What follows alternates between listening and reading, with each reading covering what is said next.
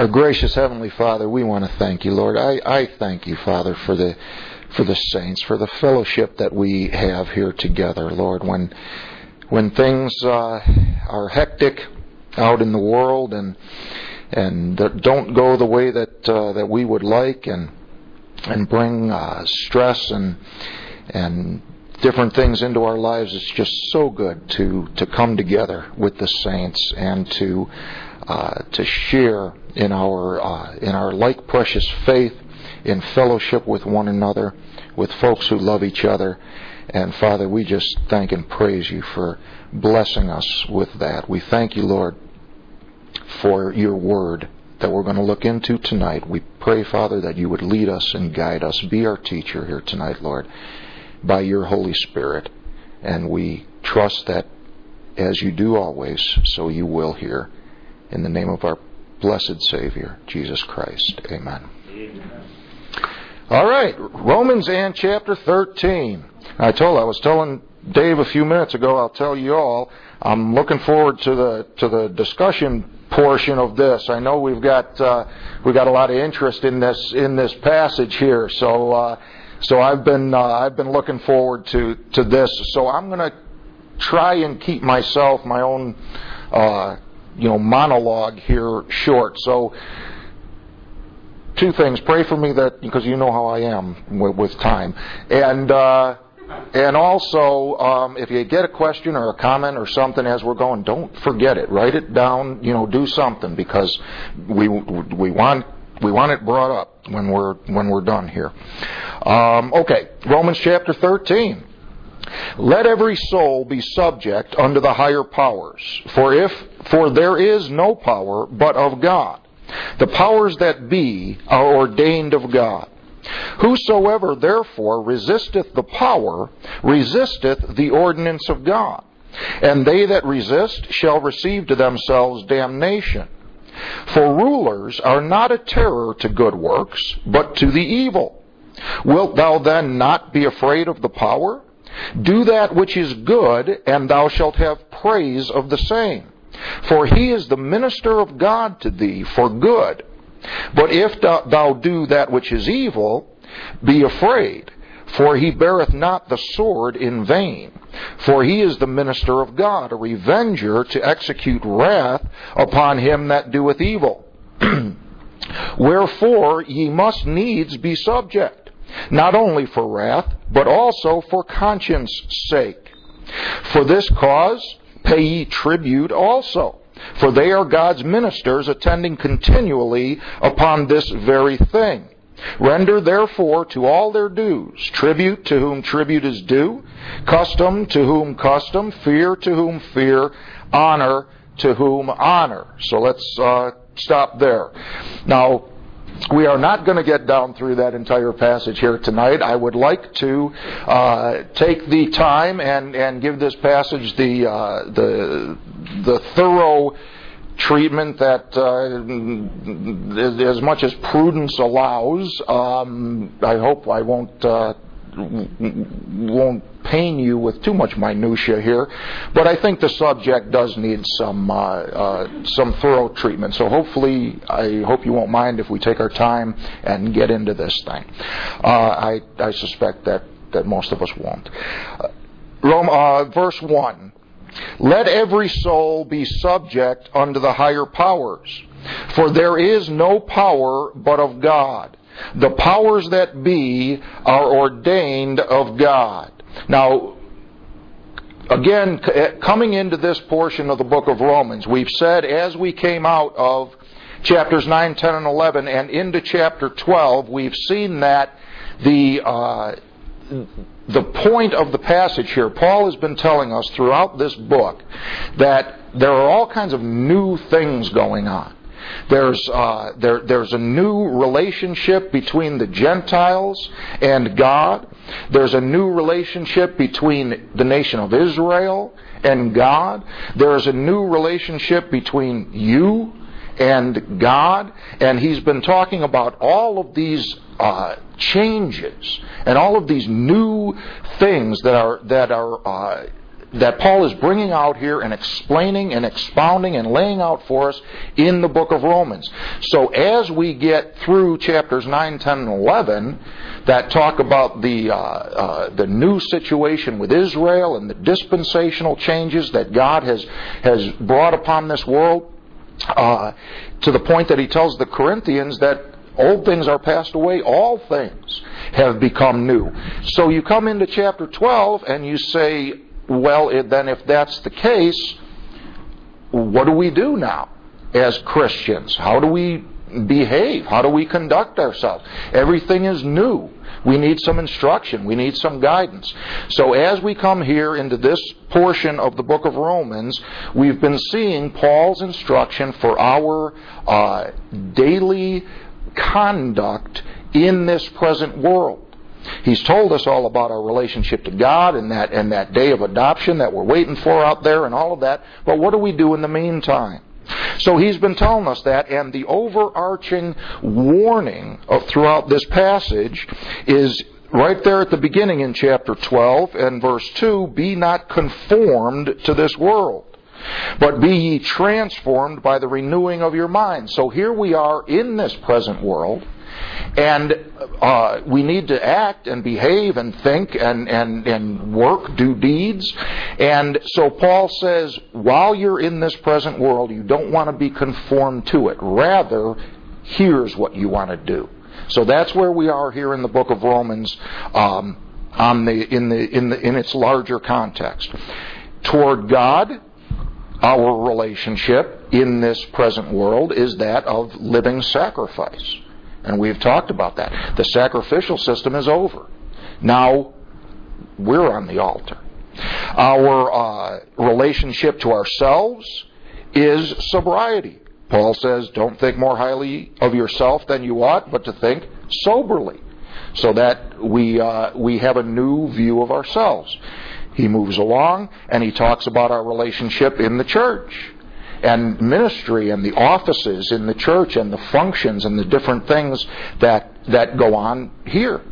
And he says, we've all got stuff to do there, and here's how you ought to do it.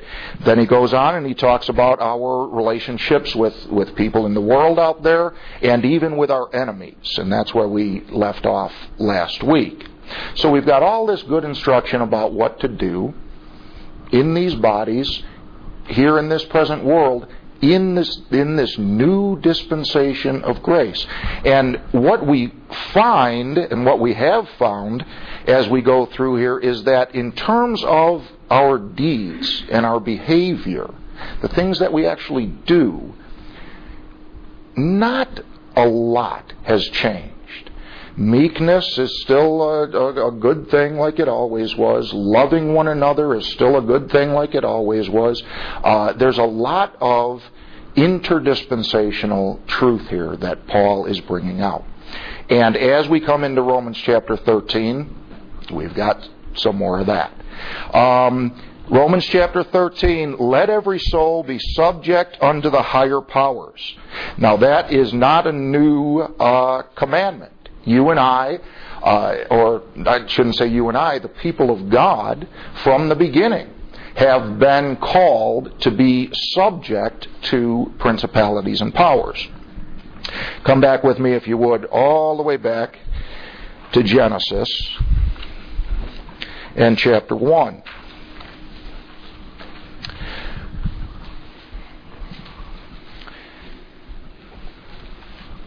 Man has always been called upon by God to be subject to government of one form or another.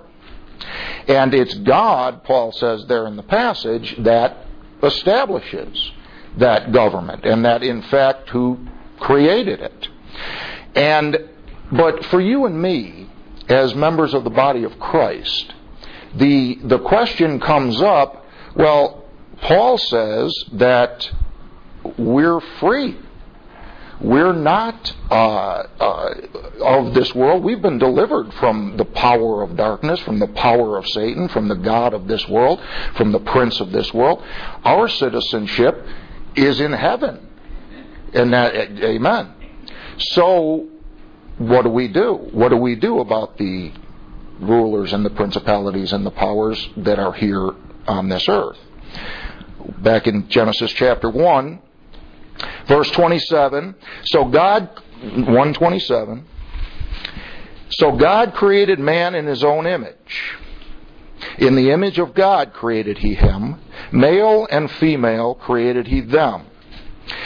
And God blessed them. And God said unto them, be fruitful and multiply and replenish the earth and subdue it. And have dominion over the fish of the sea, over the fowl of the air, and over every living thing that moveth upon the earth.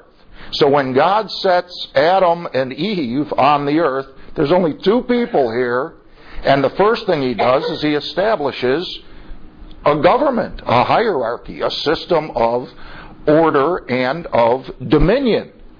So we tend to think of government and politics as being collective. When you talk about a government, you're talking about nations, or you're talking about a state, or you're talking about a county, or whatever level of government you're dealing with. We tend to think of it in the collective. But when Paul speaks on the issue there in Romans chapter 13, he says, let every soul be subject under the higher powers. And when we see that word soul, it's talking about one of two things in the Bible. It's either talking about that inner man that you and I usually think of when you hear the word soul, or it's saying every person. And I think that's what Paul is saying in that passage. He's not necessarily talking about let your soul be subject, although it should be.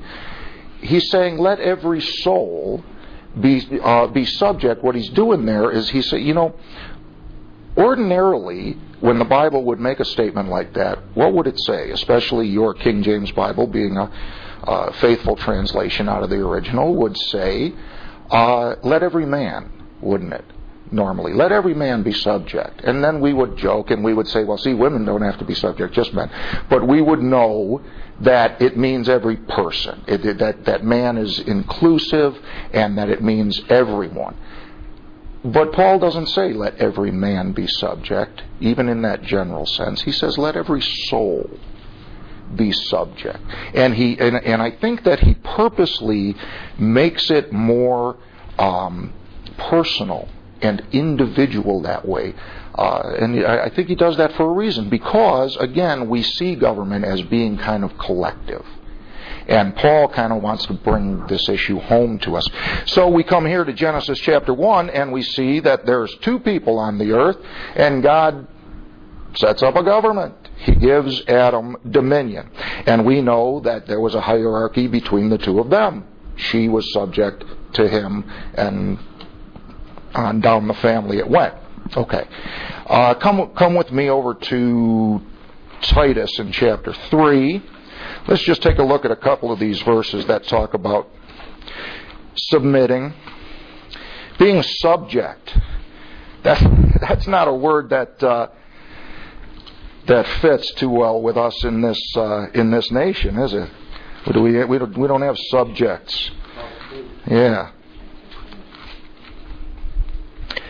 And yet, Paul says, be subject. Titus chapter 3. We're free in Christ. Paul says, there is no bond or free. So I guess even to say that we're free in Christ is not completely accurate, because we're neither bond nor free. We're free from this world and from its power, but we're bondmen to Christ. Paul says there's neither male nor female in Christ. And yet, wives, are called upon to submit to their husbands. There's no bond or free, yet we are called upon to submit to our parents, church leadership, governmental leadership, our schoolmasters, our bosses. There are no servants today, and yet servants are called upon to be subject to their masters. So we take that and we apply it, and I say, well, I'm not a slave, but I am an employee, And so I know how to take that and to apply it to myself and to be subject to my employer. Even though I'm not a subject in the strictest sense of the word, praise God that we live in this country. Titus chapter 3.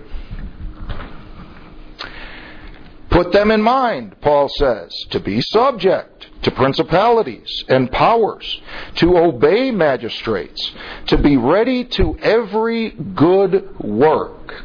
Now, Paul talks about good works in this book of Titus over and over again. It'd be an interesting study for you if you've never done it. And he says here that being subject to principalities, to powers, to magistrates, to the rulers that he's talking about here, is a good work. It's something that is acceptable to God. Now, incidentally, just before this, you've got the verse in chapter 2 and verse 9, exhort servants to be obedient unto their own masters, and please them well in all things, not answering again, not purloining, but showing all good fidelity, that they may adorn the doctrine of God our Savior in all things. For the grace of God that bringeth salvation hath appeared to all men. So there again, we have what we're really talking about in these transdispensational principles that we've been looking at, including this one. This is a principle that goes back to the beginning, back to Genesis 1. God establishes government, and He expects people to live orderly. He expects us to live our lives under the rule of law, and not that anarchy is not God's design for this earth, nor is it His design for we, the body of Christ. There is a power for all of us to submit to. Ultimately, that power is God. And then from Him, the power flows as He dictates. Now, come over to John chapter 19. So Paul says there in Titus that to be subject to principalities, to magistrates, is a good work. And what you see, John chapter 19, what you find, or at least what I find, as I look at this issue and as I think about it and as I study it through the Scripture, is that the people of God have always been free, at least when they were obedient. The nation of Israel was a free nation until it started breaking the law. When it starts breaking the law, then all of a sudden these foreign powers start coming in and oppressing and suppressing and generally making life miserable for them.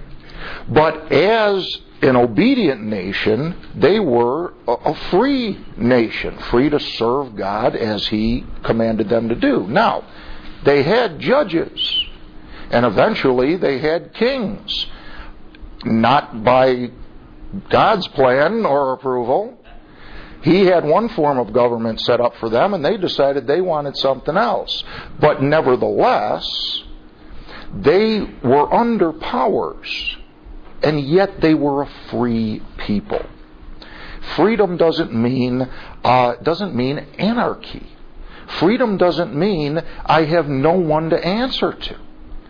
Freedom means that we now collectively, under the rule of law, and that ultimately comes from God, can live in decency and in order. What Paul calls quiet and peaceable lives. That's why we're to pray for kings and for all that are in authority, that we might live quiet and peaceable lives. That's what I'm looking for, is a quiet and peaceable life. John chapter 19, John chapter 19, Jesus is standing before Pilate. And you talk about a juxtaposition here of a free man and a wicked government.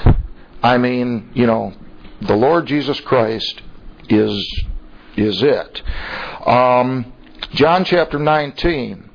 Now, of course, you're in the Gospel of John. You understand that, generally speaking, there are dispensational issues to deal with. Having said that, verse 8. When Pilate therefore heard that saying, he was the more afraid. He heard them say that he called himself the Son of God. And went again into the judgment hall, and saith unto Jesus, Whence art thou? But Jesus gave him no answer. Then said Pilate unto him, Speakest thou not unto me? Knowest thou not that I have power to crucify thee, and I have power to release thee? Paul says, be subject to the higher powers, right? Well, Pilate is stressing his power here and telling the Lord, I've got the authority. And what does Jesus say? Jesus answered, No, you don't. You don't have any power over me. Is that what he said? No, that's not what he said. Jesus answered, Thou couldst have no power at all against me, except it was given thee from above. Therefore he that delivered me unto thee hath the greater sin. And that, you read down that passage, and that kind of shook Pilate up a little bit there, because he knew that to be true. There is no power but of God. What did Paul say there in Romans chapter 13? The Lord looks at... Now, I want you to see what's going on here. You see what the Lord says there? You could have no power, not just you could have no power except it was given you by God. You could have no power against me except it was given you by God. Now what that means that God gave Pilate power against Christ, doesn't it? Now God had a plan for Christ, and he knew what he was going to do, and he knew what he was going to have to do, and he knew how it was going to happen. And the Lord Jesus Christ was going to come here by the determinate decree and divine counsel of God to come and be unjustly treated by the powers of this world. Okay? God didn't put me and you on this earth to be unjustly treated by the powers of this world, so there's a difference. Nevertheless, my point to you in this passage is when Paul says there is no power but of God, he's not just saying that you've got a power over here, therefore God gave him his power. He's saying that power that comes from God is a power that we must be subject to. Because when it comes down to it, the power that God gives to this human ruler is against Christ when the situation calls for it. Now that's the power of God. That is nothing but the power of God. Now again, you have a very special situation here. Please remember that. But nevertheless, Pilate here wields that power. Okay? So we need to keep that in mind as we think about this, because we back there in Genesis, the form of government that God established was essentially a family hierarchy. You were born into a family, and you submitted yourself to your father. That's still true today. But back then, before Noah came off the ark, all of human government was that way, because the families start multiplying, and before you know it, it's not your kids anymore. It's nieces and nephews and cousins and second cousins and third cousins and people who never met you. And before you know it, you got a society who still looks to Adam and to his progeny on down the line as that patriarchal hierarchy that was the human government of that day. And any one of those people, see, I bring you to Pilate here because he's an extreme example. Any one of those people back there could have said, so and so, whoever was the family patriarch in that particular situation, says, "Hey, go and do that," and he says, "No, I ain't going to do that." And the kid says, he says, "Well, I'm the power," and the kid says, "No, you're not. You're my Uncle Joe." But the fact remains that he was the power there at the time in that circumstance, and the people were called on to submit to the authority, because that authority comes from God. That's my point here in this passage. Forgive me tonight. Got to get a glass of water. Second Peter chapter 2.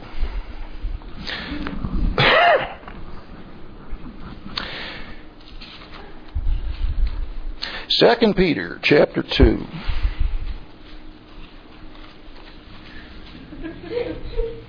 Oh, thank you, brother. You know what? I don't want to put my mouth on. Give you all my germs. Oh, okay. Well, you're still going to get my germs. She went to get me a cup. Okay, I'm going to pour this in that cup. Thank you, brother. I don't. If I've got something, I don't want to give it to you. All right. Thank you, brother. Oh. 2 Peter chapter 2. Oh, that's much better.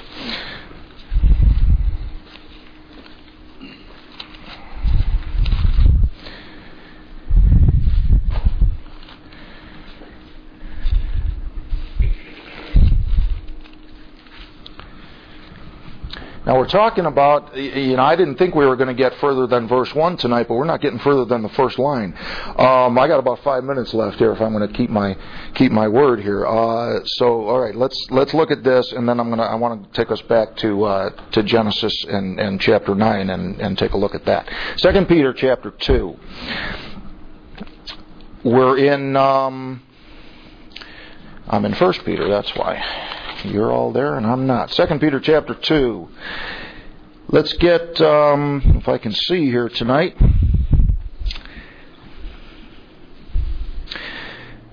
Verse 8. For that righteous man, talking about Lot, dwelling among them, and seeing and hearing, vexed his righteous soul from day to day with their unlawful deeds.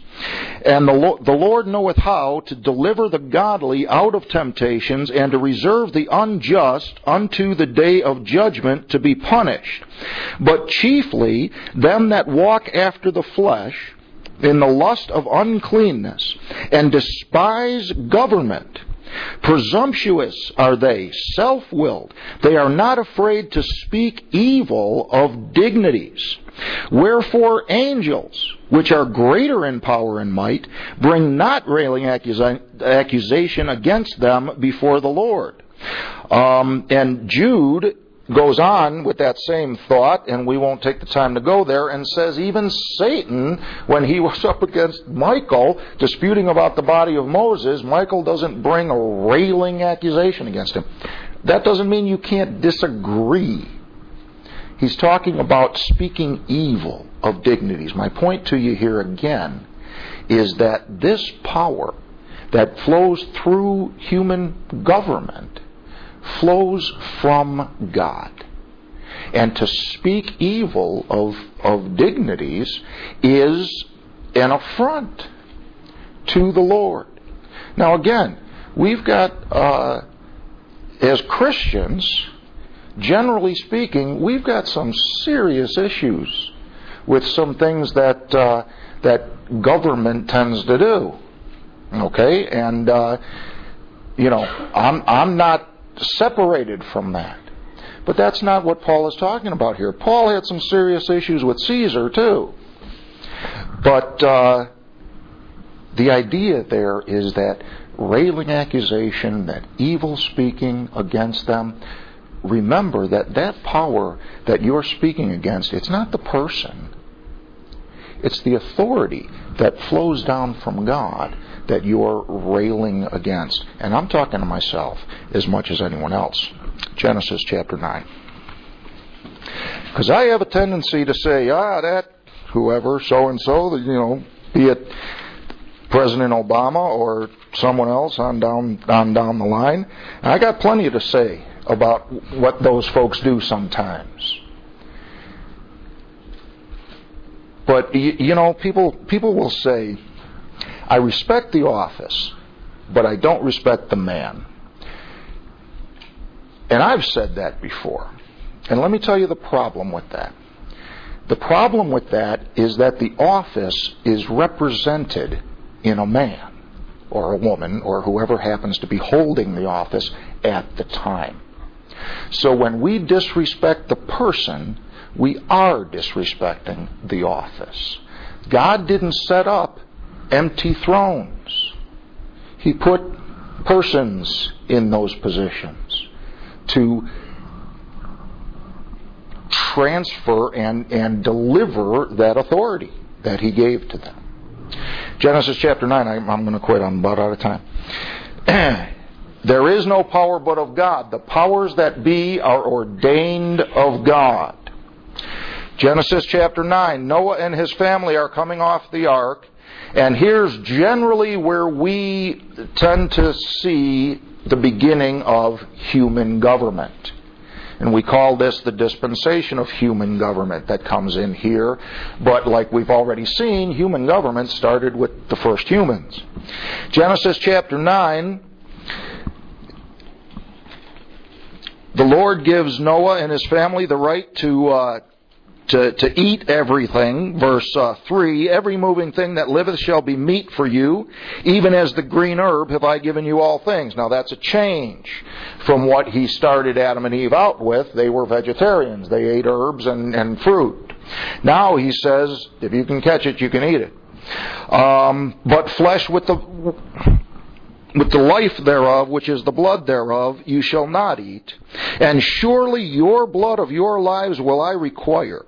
At the hand of every beast will I require it, and at the hand of man, at the hand of every man's brother will I require the life of man. Whoso sheddeth man's blood, by man shall his blood be shed, for in the image of God made he man. And with that decree of capital punishment, with that command of God, and we'll see down later in the passage when Paul talks about these issues, we'll take a look at it more. We're here now tonight because this is the beginning. In verse 1, Paul says, the powers that be are ordained of God. Here in Genesis chapter 9, God establishes what we now understand to be human government. And He does it with one charge. And that is, if somebody kills somebody, you kill him. And that, the death penalty, the authority from God to take a human life for one man under the canopy of judicial authority, not man for man, neighbor for neighbor, but governmentally, for society to take the life of another human being, is the basis of all human government. Because when God gave man that right, all lesser punishments and fines and tickets and in prison time and all the other stuff falls under that. If you've got the right to kill somebody, you've got the right to take away his freedom, and you've got the right to, do anything less than kill somebody. So the institution of human government begins essentially here, outside of that familial hierarchy of father and family. Now we're talking about a societal type thing. And it's based on this issue right here, the authority that God gives to man to rule over one another. Let's close Colossians. Am I going to make it? Ooh, I'm a couple minutes long. All right, Colossians. Yes, I'm trying to stop early. I'm trying to keep myself to a half an hour. Because I know that this is one of those subjects that you all have got more to say about this than I do, and that's not easy on any given subject, especially the ones that I don't particularly know about. Those are the ones I talk about the most. Oh, willing? What do you think I'm doing here tonight? I'm cutting myself short. I'm looking forward to it. Colossians chapter 1.